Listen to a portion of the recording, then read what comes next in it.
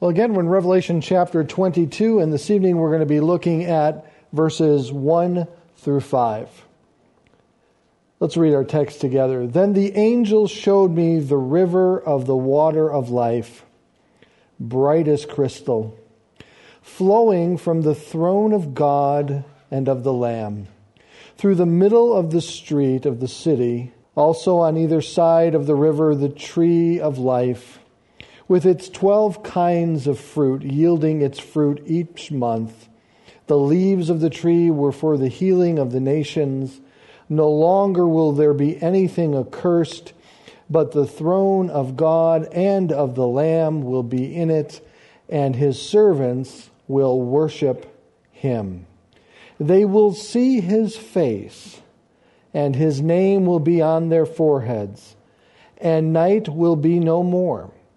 They will need no light of a lamp or sun, for the Lord their God will be their light, and they will reign forever and ever.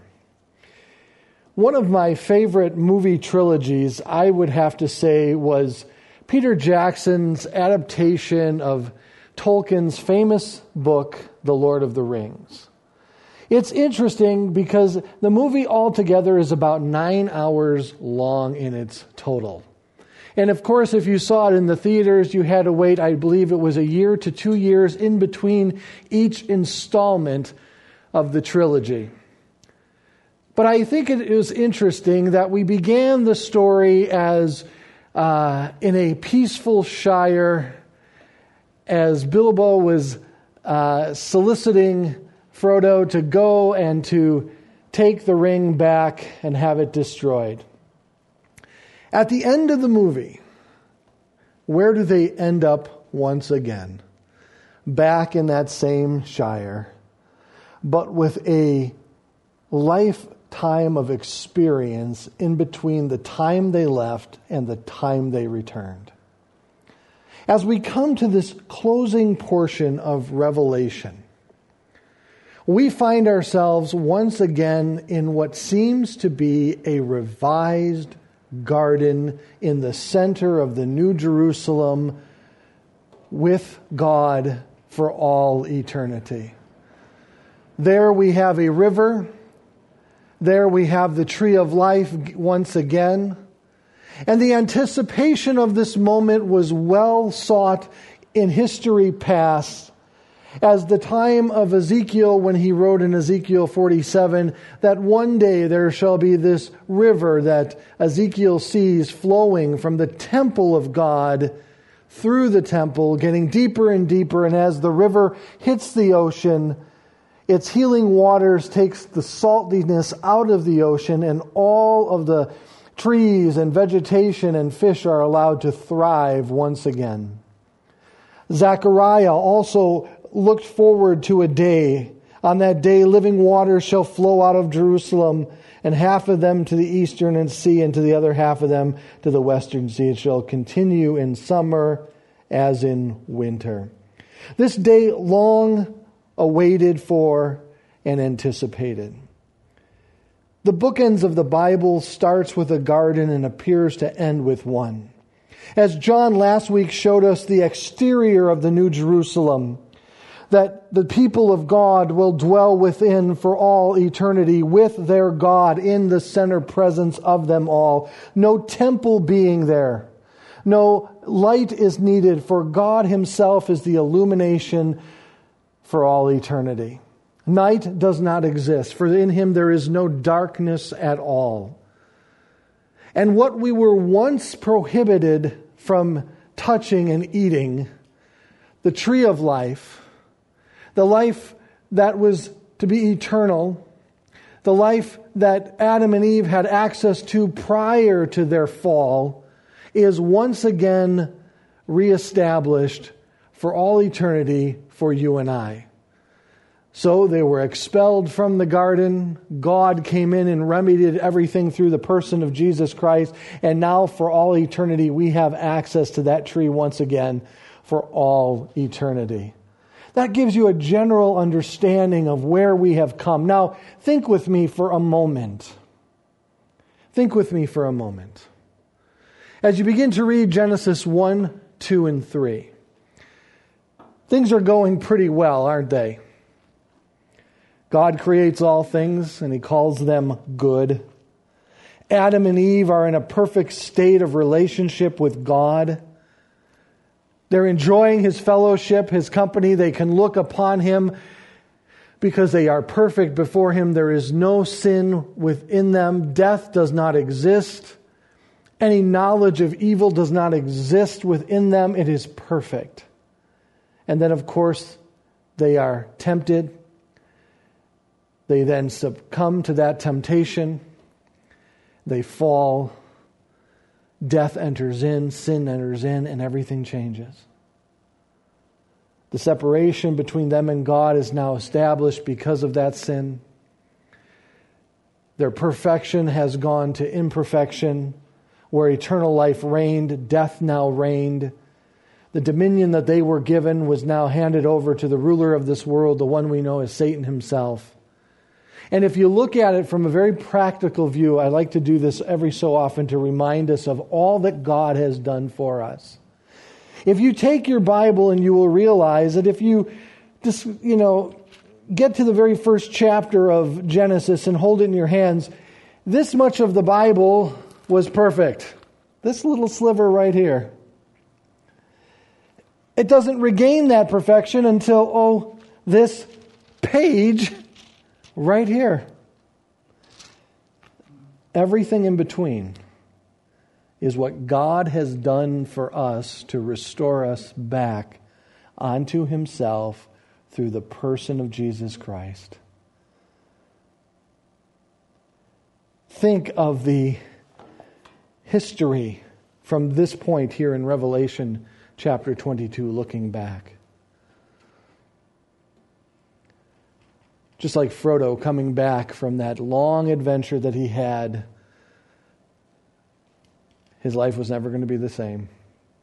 And of course, that's why he didn't stay where he was in the story. But we will once again regain that place of perfection before God in an environment of perfection before God for all eternity, anticipated in the Old Testament, established in the New, and now brought to fruition here at the end. Just phenomenal to think of. Absolutely phenomenal to think of. In verse 1, the angel again proceeds to show John,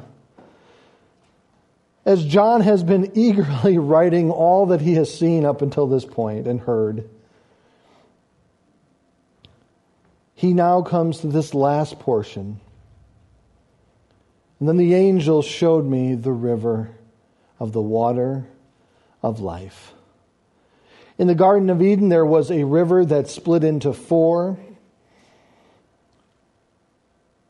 The water has often been used to symbolize life throughout the Bible. He characterizes it by being bright as crystal, flowing from the throne of God and from the Lamb through the middle of the street of the city. And also on either side of the river, the tree of life, with its 12 kinds of fruit, yielding its fruit each month. This water is moving. Moving water throughout the Bible always means water that is teeming with life. It is symbolized that way from the Old Testament to the New Testament. Being bright as crystal meaning that the new state is pure and holy in every regard. There is no taint of sin whatsoever in this time. I can't even fathom that. As much as I try, I can't even fathom that. Pure and holy in every regard, flowing rather than stagnant, meaning that it is not only able to provide life, but to sustain life. The throne of God is the center and it's the source of the river. In that time, when an individual came to a river, before he or she drew from that river in ancient times, they would often find the flow of the river and start heading upstream. Do you know why? They believed that getting closer to the source would allow them a more purified portion of water from that particular river or stream. Because as you know, as a river or a stream flows, it picks up junk along the way, contaminants and so forth. And here the source of this living water is God Himself. It is God who has given us this eternal life that He has bought and paid for and given through His only begotten Son, Jesus Christ. He is the source of all life.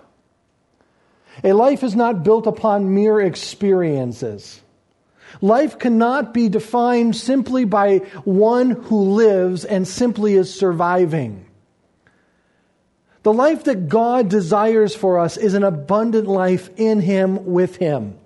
That doesn't mean that He's going to provide every material want that we have, or will stay in continuous happiness and is sitting in the lap of luxury. That's not what I'm saying here. I'm talking about a life that is so unreal that the world itself cannot understand what it is all about. A life that contains a joy. A life that contains a peace. A life that contains a hope. A life that allows me through the power of the Spirit to live above and beyond my own personal capabilities. Allowing me simply to love unconditionally like Christ loved unconditionally. A life that is like no other. This life is abundant in this new Jerusalem. It is the most prominent aspect there with the tree of life itself. This water, this stream that seems to be flowing down the middle of the street. And that simply meant that it was the most prominent focal point there. This is what caught John's attention when he saw it. This was it. The tree, the water, the throne of God itself. This is what caused, or I should say, caught John's attention. Again, throughout the Bible, the image of living water is used to describe God's life-giving and life-sustaining ability.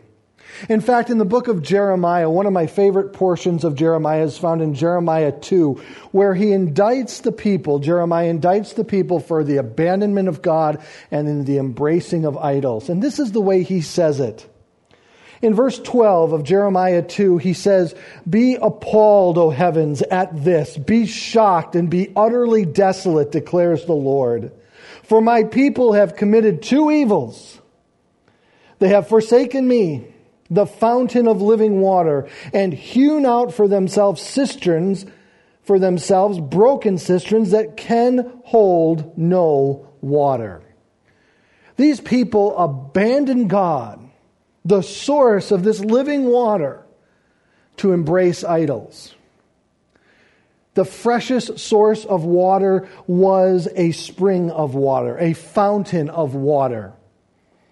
One of the worst places to draw from was a cistern. A cistern was a cavern often that was hewn out and it would catch rainwater.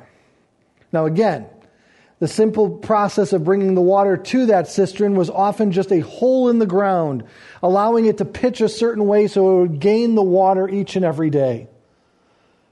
And if that water wasn't stirred, it would putrefy just like anything else. It would become stagnant, malignant, or brackish in its nature. The worst kind of cistern was one that didn't hold water at all. So when you went to the cistern, you never knew what you got. And God says, "How do you abandon me, forsake me, the fountain of living water, for something that can't even hold water in and of itself?" Think about that for a moment. Consider that. But here in this portion, that's all that'll be there. That's all we'll want. We're not going to be distracted by the things of this world any longer. It'll all be focused upon God. One wrote about this cistern. He said, "To turn from a dependable, pure stream of running water to a broken, brackish cistern was idiotic at best. Yet, that is what Judah did when she turned from God to idols. The psalmist anticipated this fountain of life, and he stated, "For within you is the fountain of life. In your light do we see light itself." Jesus promised this living water to a woman who society had scorned. Society had shunned her to the point where she couldn't even go to the well at the natural times that the water was drawn, often in the morning. That was the time water was drawn. Can you imagine why water was often drawn in the morning? It was drawn in the morning because that's when it was the coolest. It hadn't been heated by the heat of the day. But she's in there in the afternoon. And Jesus meets her there. And Jesus says, if you continue to drink from this well, you're going to thirst constantly, but I can give you living waters. That's the anticipation that we see climax here for us in Revelation 22. Listen to the words of Jesus, because I love the interaction between him and her. Jesus answered her, "If you knew the gift of God and who it is who is saying to you, 'Give me a drink,' you would have asked him and he would have given you living water." And the woman said to him, "Sir, you have nothing to draw with, and the well is deep. Where do you get that living water? Are you greater than our father Jacob? He's given us a well and drank from it himself, as did his sons and his livestock." And Jesus said to her, "Everyone who drinks of this water will be thirsty again. But whoever drinks of the water that I give him will never thirst again. The water that I will give him will become in him a spring of water welling up to eternal life." And the woman said to him, "Sir, give me this water so that I will not be thirsty or have to come to this well and draw water again." As one wrote, he said, the point of this passage is to teach that the eternal state God's people will live at is the source of the life-giving stream, the very presence of God himself. Fascinating to see that anticipation climax here at this moment. Glimpses of what God was still yet going to do for those who trust in him. And I bring these passages out to you specifically to challenge you to think, what shall I trade the living waters that God has given me that allows me to not thirst after the things of this world again? What is worth trading that for? Keep that in the back of your mind when you think something else is better that this world has to offer. And ask yourself, are you trading in the living fountain of God for a cistern that is broken and cannot hold water? But then we are introduced to a tree. And again in Ezekiel 47, this river that Ezekiel saw was aligned by trees on each side. Here, these trees seem to be apparent. The tree of life in the Greek is in the singular form. And we know that this tree of life has 12 kinds of fruit, yielding its fruit each month. And even the leaves of the trees play a role, apparently, for the leaves of the trees were for the healing of the nations. The 12 different types of fruit are not specified as to what that indicates, other than the fact that it yields fruit each and every month. Meaning that it's always in season, always abundant, always there. Today, we have to wait till certain seasons before certain fruits are available, don't we? I love Honeycrisp apples. They are just the bomb. Love them. But I got to wait till fall to get a really good one every year. I'm also a big fan of watermelon. Hi, my name is Eric Benson. I'm addicted to watermelon. I love watermelon. And the worst thing they could have ever done is made seedless watermelon. There's no, you just go through it. But you got to wait until summer to, there's no seasons. It's always there. I believe that's what John's saying. It's always there. It's always ready. It's always abundant. It's never out of season. You're not going to go there and they're not going to have any, or you miss a window of opportunity. It is always there. Freely for us. Of course, the tree of life first made its appearance in the Garden of Eden, didn't it? As we read in Genesis 2:9 through 10, we read this. And out of the ground the Lord God made to spring up every tree that is pleasant to the sight and good for food. The tree of life was in the midst of the garden, and the tree of knowledge of good and evil. And a river flowed out of Eden to water the garden, and there it divided and became 4 rivers. It appears that Adam and Eve had complete access to the tree of life until they disobeyed God and fell into sin. For it was only the tree of the knowledge of good and evil that they were prohibited in eating. And once they did, of course, their eyes were open and reality came into play and death entered the scene. And so that they would not stay in that eternal state, they were excommunicated, they were expelled from the garden, and the tree of life and knowledge of good and evil were protected by the cherubim that God placed outside the entrance to the garden. Here there is no gate. There are no angels prohibiting people from coming. What had been relinquished through the fall of Adam and Eve has been completely regained through the sacrifice and the offering and the person of Jesus Christ. And by faith, we can now enter into that relationship with Him and enjoy this for all eternity. But of course, Adam and Eve, they did not heed the word of the Lord. Genesis 2:15 through 17, and the Lord took the man and put him in the Garden of Eden to work it and keep it. And the Lord God commanded the man, saying, you may surely eat of every tree of the garden, but of the tree of the knowledge of good and evil you shall not eat, for in the day that you eat, you shall surely die. And by Genesis 3, remember that sliver of the portion of Bible that we showed you at the front of it? By Genesis 3, verse 22, we read, and the Lord God said, behold, the man has become like one of us, knowing good and evil. Now lest he reach out his hand and take also of the tree of life and eat and live forever.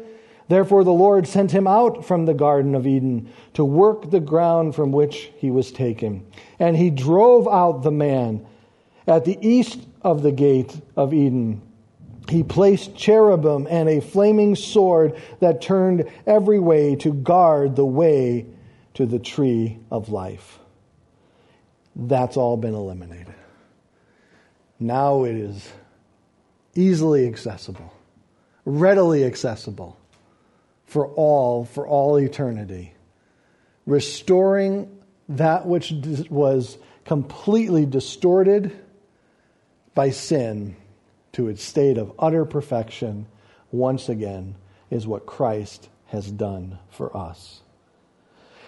John here seems to indicate to us that the leaves of this tree also were for the healing of the nations, which is an actual term, I believe, out of Ezekiel 47, I believe verse 12,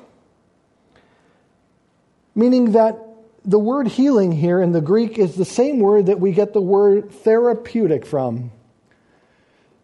As one commented on it, he said this, Robert Mounce in his commentary, to eat of its fruit would be to live forever. In John's vision, the tree would produce 12 kinds of fruit, yielding a fresh crop month by month.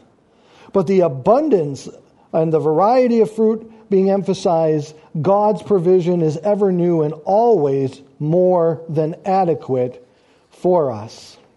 As he continued on, we discover that the leaves itself, the healing property of them, as one wrote, Tom Constable, the great New Testament scholar, wrote, healing really means health-giving. Since there will be no death in the new earth, these leaves will evidently promote well-being. And as one other commented about these leaves, the healing leaves indicate the complete absence of physical and spiritual want. The life to come will be a life of abundance and perfection. Therapeutic leaves. There will be tea in heaven. And it will be for the well-being of all. It is interesting to note that in John's first rendition of the example of the New Jerusalem, as he was apparently explaining to us the exterior of the New Jerusalem, that the people of God shall dwell in for all eternity, it was all mineral-based. But here, as we walk in, is the luscious garden that it contains. As once he noticed this, up until this chapter, the New Jerusalem seems to be all mineral and no vegetables, which I'm not a big fan of vegetables. Its appearance is as dazzling display of a fabulous jewelry store, and we wonder if there is no soft grass to sit upon, or no green trees to enjoy, or no water to drink, or food to eat. However, here are introduced the elements which add rich softness to the cities of this elaborate beauty. As John goes on in verse 3, he also reminds us that there will no longer be anything accursed. When Adam and Eve fell, their sin not only affected them, death entered in. Immediately 2 animals were slaughtered by God, and their skins were used as covering to cover Adam and Eve, so the animals were affected. Creation was affected. Death had entered in. Death reigns over all of creation. Paul states that creation currently groans, waiting for that day of liberation. That day that it's coming, and that once again it will no longer be tainted. Not only you and I, but all that God has created, all that God said was good, He's now going to bring to that point. It's all going to be good once again. It'll be perfect. Nothing of the curse will touch it in any way, shape, or form. No death, no sin, no consequences of sin, sickness, worry, anger, murder, wrath, gone, eliminated. And there, nothing will be accursed, but the throne of God and of the Lamb. Now that is important for us to notice how John continues to offer us that bit of information that on the throne of God and of the Lamb, it is the Lamb sitting on the throne. It is a wonderful statement of the deity of Jesus Christ, that it is Him who is reigning for eternity along with the Father, and it is Him who is there present on the throne. We'll be in it. There's no need of a temple. For this time with God, there will be perfect fellowship between us and Him. And His servants will worship Him. You and I, for all eternity, will worship Him. Praising Him, thanking Him, adoring Him for the God and who He is. And this next portion is something that we should not read over quickly. It is something that we should read and then consider for a moment and ponder. They will see His face. I can't fathom the opportunity the disciples had to see the physical form of God in the person of Jesus Christ. Before that, I can't even fathom that opportunity that Moses had. And it's interesting that Moses' heart was for God. And what did Moses want? He wanted to simply see Him. And God says, you can't, Moses. You'll die. So hiding Moses in the crevice of the canyon wall, placing his hand over him, passed by, and Moses was given a glimpse of his backside. And still it had a adverse effect on him. His hair was white and so forth. He'd seen God. Wow. We're going to see Him face to face. I think we could just stop right there, ask Chris to return and lead us in a final song of worship and be satisfied. To know that our God came and reconciled us back to himself through the person of Christ. And at this point now, we will be allowed to see him for all eternity face to face. Nothing will hinder that. And they will see his face. As one stated and asked us to consider, the greatest of all eternity's blessing is reflected in the one phrase, they will see his face. Moses, the great lawgiver of the old dispensation, was not allowed to see the face of God because God had declared no one may see him and live. But Moses was allowed to see only the back of God.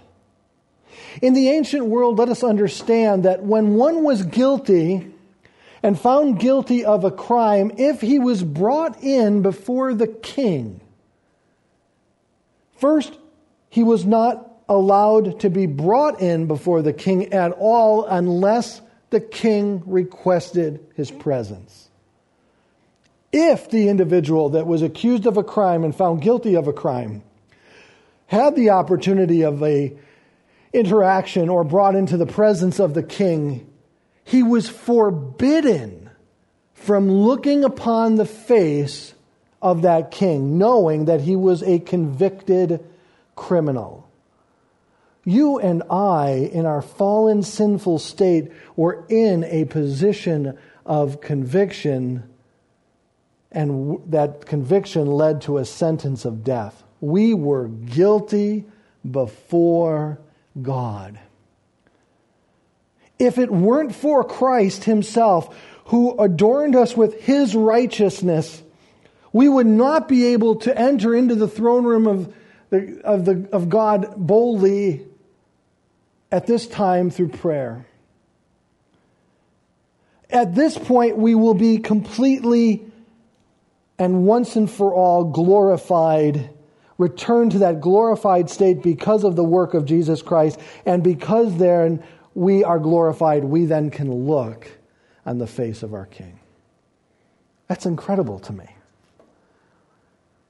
That one who is as filthy as I was, in the sin that I carried, could be made righteous by faith in and through the person of Jesus Christ, allowing me to have this opportunity that was reserved for those in the Beatitudes, that only the pure in heart will see God. And now I can, through Christ, see his face. Let us never, never forget that. As Paul said in 2 Corinthians 3:18, and we all with unveiled faces behold the glory of the Lord, are being transformed into the same image from one degree of glory to another, for this comes from the Lord who is the Spirit. And not only will we see him face to face, his name will be on their foreheads. As those who claimed allegiance to the beast and received his mark on their forehead or on their hands, we will have the name of God upon us for all eternity. There was an interesting Facebook post the other day as we're getting close to a political season next year that stated that they believe that all politicians should be like NASCAR drivers and be required to wear jackets with all of their sponsors' names on them. If you've ever seen a NASCAR driver, their jackets always have the emblems and logos of all the different sponsors that they have. And this person believed that politicians should be the same way, wanting to know who their financial sponsors were. When we get there, our jacket will have one name, his name. And that's the only name that you need. He is our sponsor, right? We're only here because of him. There's going to be one name, and it'll be on our foreheads. At night, will be no more. They will need no lamp. I'm sorry, I said that twice now. They will need no light of lamp or sun, for the Lord God will be their light, and they will reign with him forever and ever. Isaiah 60:19 through 20 anticipated this moment. As Isaiah wrote, he said, "The sun shall be no more your light by day, nor for your brightness shall the moon give you light, but the Lord will be your everlasting light, and your God will be your glory. Your sun shall no more go down, nor your moon withdraw itself, for the Lord will be your everlasting light, and your days of mourning shall be ended." As we consider this for a moment, chapters 21 and 22, as we've read through these together, we now know what awaits for you and I when we get to heaven. The eternal state, our eternal dwelling with God.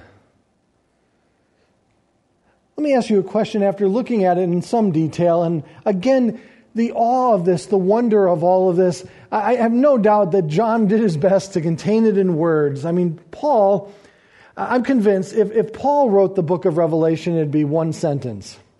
Because when he saw the third heaven, he couldn't even describe it. He's like, it was too glorious for words. It was like, he couldn't even describe it. John here is just writing his heart out, wanting us to get a glimpse of what is going to be there awaiting us for all eternity.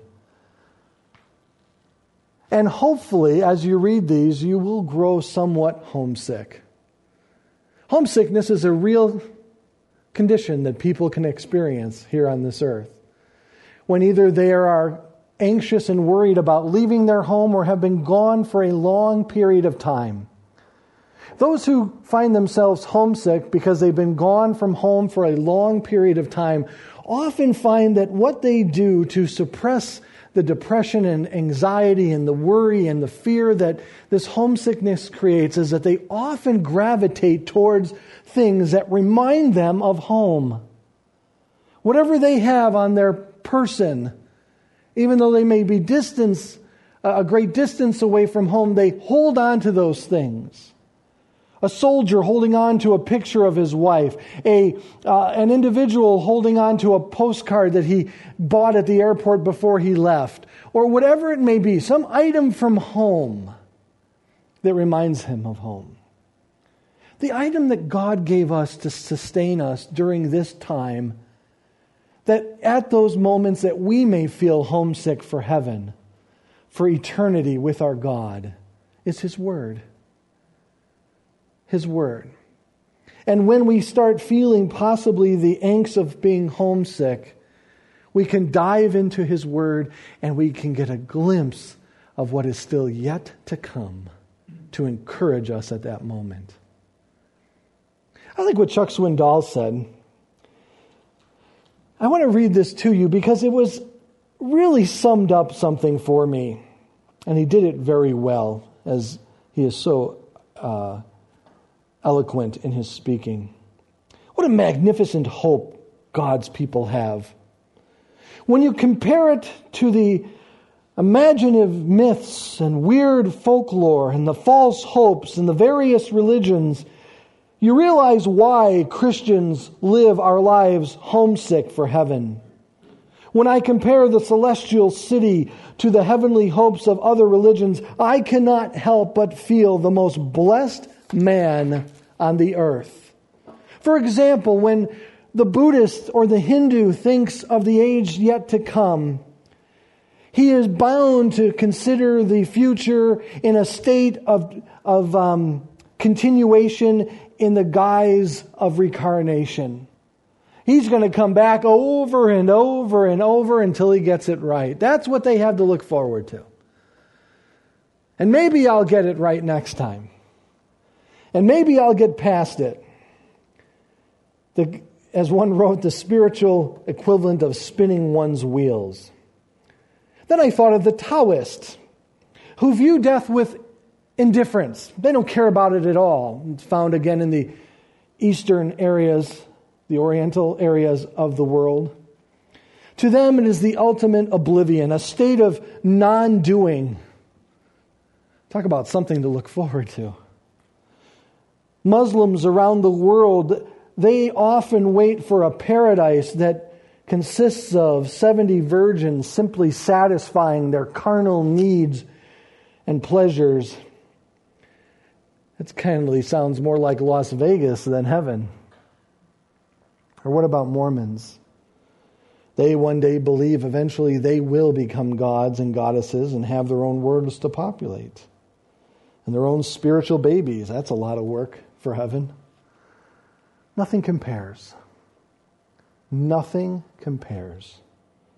But for us as Christians, I've discovered, and maybe you have also, that we have this glorious hope that waits for us. And yet so many Christians are still convinced that heaven is simply a place where we're going to dwell on clouds and be all cute little babies with diapers. They got diapers, round little bellies. I want that to be gone in heaven.